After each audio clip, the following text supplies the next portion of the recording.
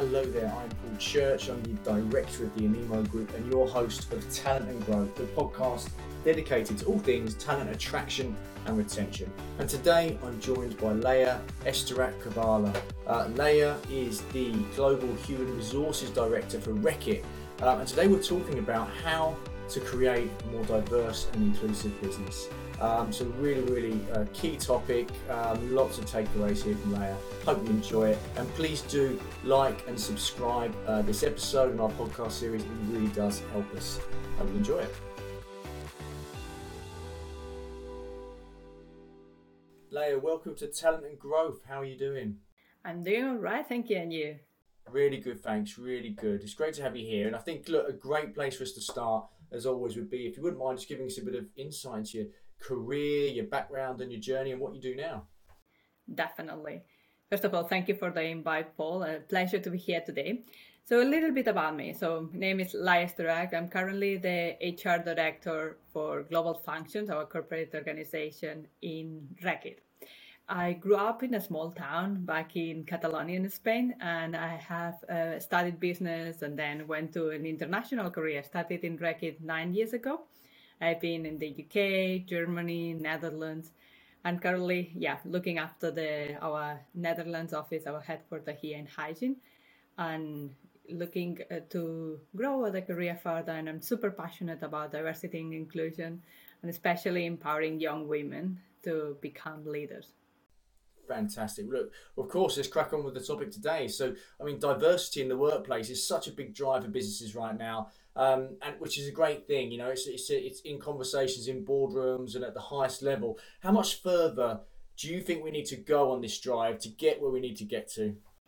Yeah, that's a good question. I think I would say we can say it louder but not clearer. The need for diversity and inclusion is an imperative.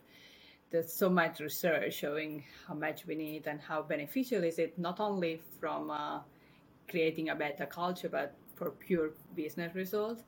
So how much farther do we need to go? I would say we need to go to a place that we represent our consumer base, our society. And at the moment, if you look into our organization, especially in the boards, we are not there yet. So still, what was recently, I think it was like a month or 2 months ago here in the Netherlands, there was a campaign showing that there are more CEOs named Peter than actually female CEOs. So this shows you a little bit how much farther we need to still to go, just for a simple one name, ruling 50% of our population. Yeah, that's a hell of a stat, isn't it? There's more CEOs called Peter, and I think it's a good point in terms of the consumer side, because obviously businesses are developing products for such a diverse pool of buyers, but of course the people making those decisions are typically the white middle-aged men, maybe called Peter.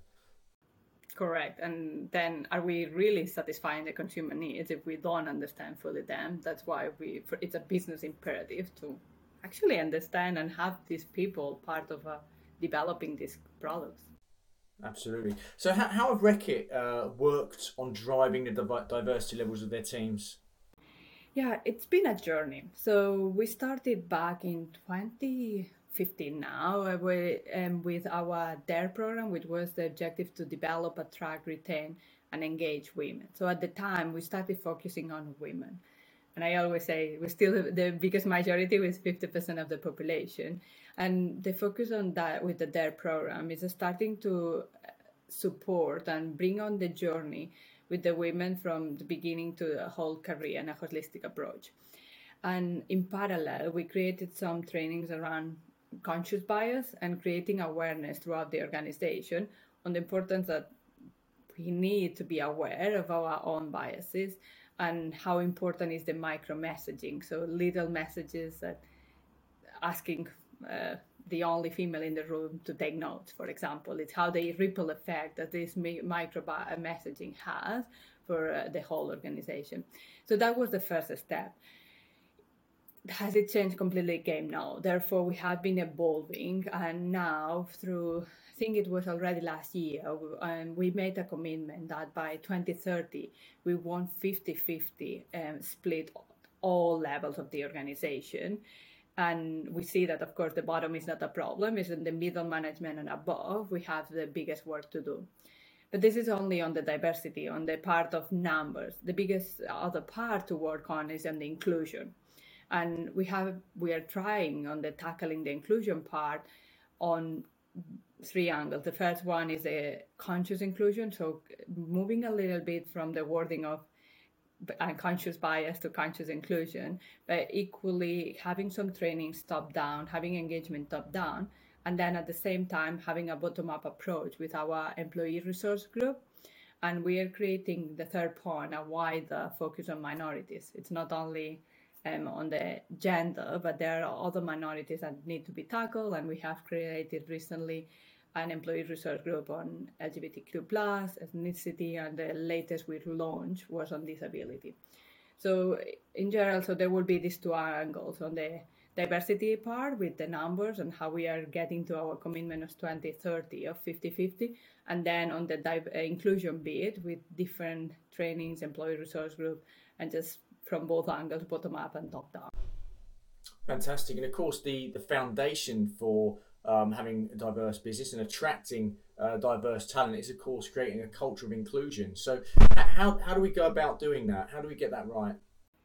Yeah, and it's the biggest piece of the puzzle, if you ask me. I think the diversity, inverted commas, is the easiest part. Is you get the people in, you get the numbers in, but they are creating the right culture where everyone can thrive and be at their best. It's the biggest challenge. So the first step that we did is this changing of the wording and the messaging around from unconscious bias to conscious inclusion. And it's not a matter of semantics, it's a matter of passive versus active.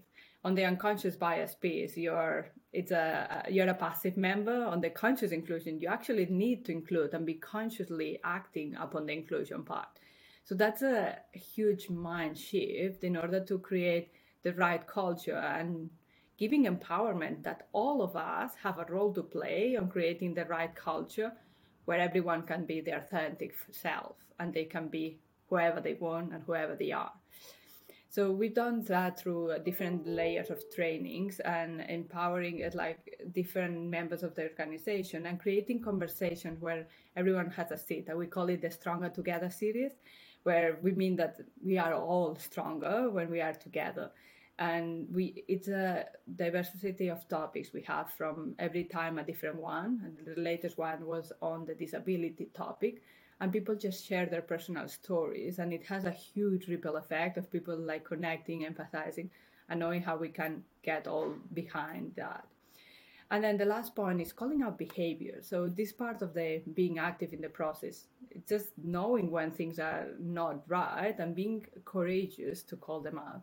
So I'd say these are the three main things. So the training on the conscious inclusion, moving on the active membership, then we have the Stronger Together series, and making sure that we call out the behaviors when they are not correct. That's great. I think there's some really good advice there. And what about how can a business go from changing the language from unconscious bias to conscious inclusion? Yeah, I think it is a change management. And like any change, it takes, we need to take the people on board and understand why. I think the biggest part is why are we changing? And giving them the perspective that they have a role to play. We all have a role to play. And therefore, the conscious inclusion is giving us this ownership and this accountability even. We have to do something, all of us, wherever we sit in the organization, whatever is our background, we have a role to play. So I think it's important to explaining why and what is the role of each of us have to play in this. And how has a business like Reckitt gone about, I suppose, putting together these plans? You know, how have you strategized around what needs to be done around creating an inclusive culture, or how's that worked? So the first part of it, it's always data. So understanding where are we and where do we want to be. And so where are we is understanding what is our stats at the moment, what is our purely diversity, and what is the culture through our employee survey. So it gives us a bit of a feeling, how are we tracking? So once we know what is the current picture, then where do we want to be? And with that, it's defining how to get from A to B, what is the pathway to get us there. And from us, the biggest part is we started with defining a board, an inclusion board at a company level with our senior management team being part of that board and dividing them by pillars based on where we are, where we want to be, the priorities where we want to tackle, being, for example, leadership, being partnership. So it's not only around Reckitt, but what is our environment, what are our partners, how are they being inclusive, what is their diversity. So there's different pillars throughout. And then the end result for us, we have a target, we have this 2030, that it's a horizon to get to our North Star that we need to get towards to. So this will be kind of as defining where we are, where we want to be, and how do we get this path throughout. And this inclusion committee or inclusion board, how is it run? Who's it made up of? Obviously, the board are on it, but who's made and how often do they meet? Yeah, so the inclusion board is the main leader of the inclusion board is our CEO, but then we have as well our CHRO and our head of diversity and inclusion. And then each of the pillars, we have different senior leaders on them, and most of them are part of our total company board. Then these are the main definition of our inclusion global inclusion board. What we have done is replicate that at local level. So we have suggested to each of the markets to have a local inclusion board, which having led up by the general manager for each of the countries, and then a group of the different organizations. And then the local employee resource group, they build up, and the representative of each of them are part of it. So then you have both the leadership as well as the representative of the employees group together working on what is relevant for each of the markets. And then at a global level, they are driving these 6 pillars.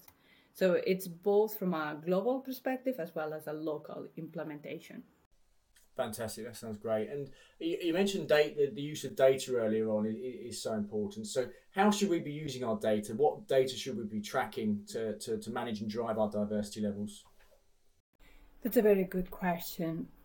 I believe that we cannot change what we cannot measure. So therefore, we need the data. We need to know the facts and where we are, where we want to be. Having said that, there is a huge sensitivity with data on diversity.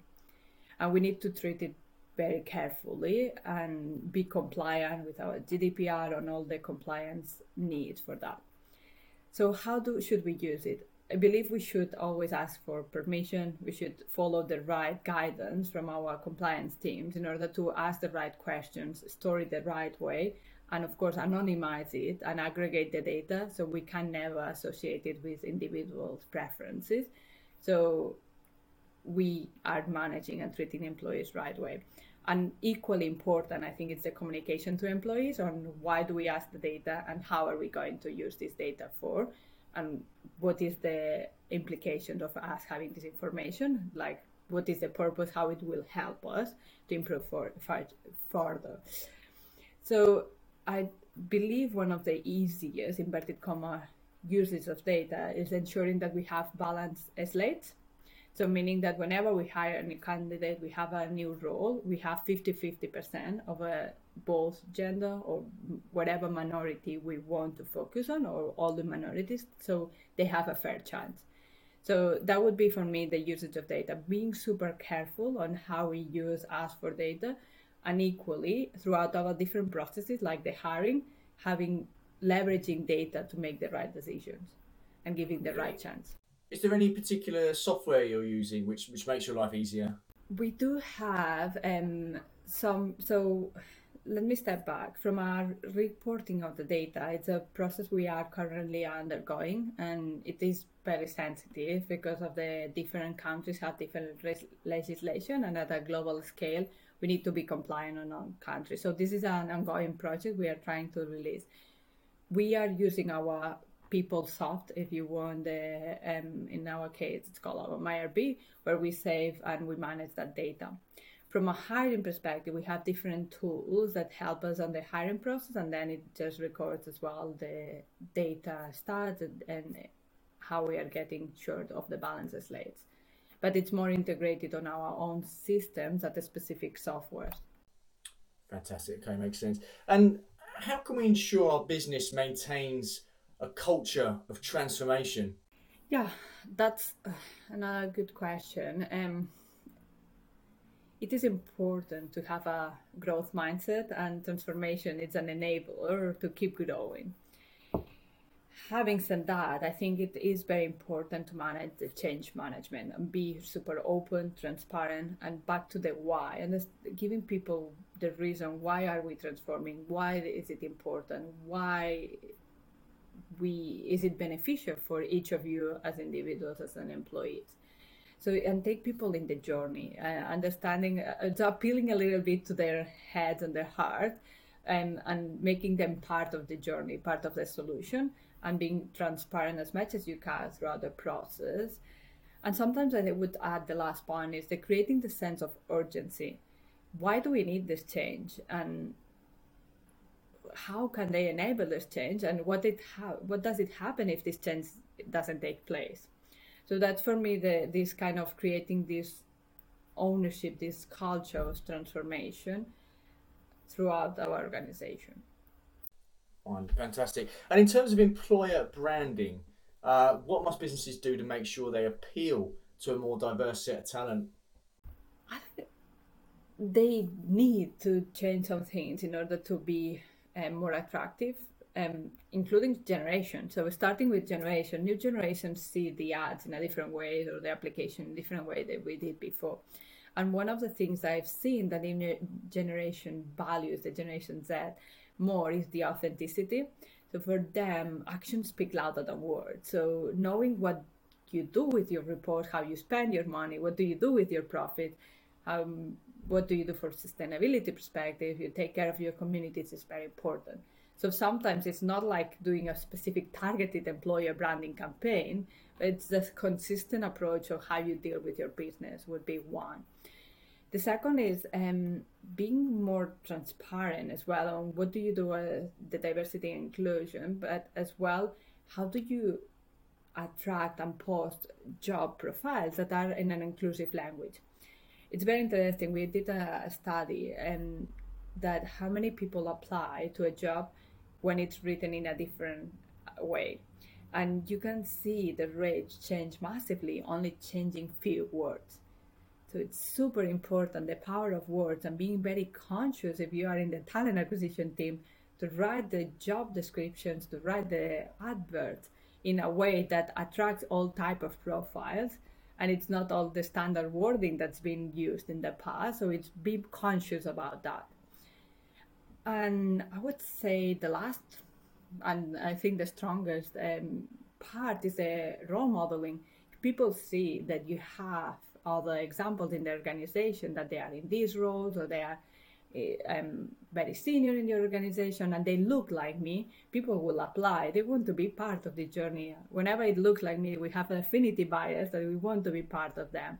So it's just supporting them to be part of that. And one of the mechanisms, for example, we use is recruiting from different universities. Even in our graduates, we typically you tend to go to the same universities. How do you map out a wider profile? And in some countries, like in Brazil, is getting people with disadvantaged backgrounds. They might not have the entry levels that you need from even from an English perspective, but what are the different tools that you can provide in order to make them into that level? And the team in Brazil, for example, and other countries are doing an amazing work to bridge this level and have a diverse entry pool from our company as well. So then there will be the three elements from me in terms of being authentic. What does their company do? How they attract talent? Being more inclusive on your definition and writing your specs, and then role modeling. And finally, I suppose, what about the interview processes themselves when it comes to attracting people? How do we make sure that our interview processes are inclusive and we're not losing people on the longer journey?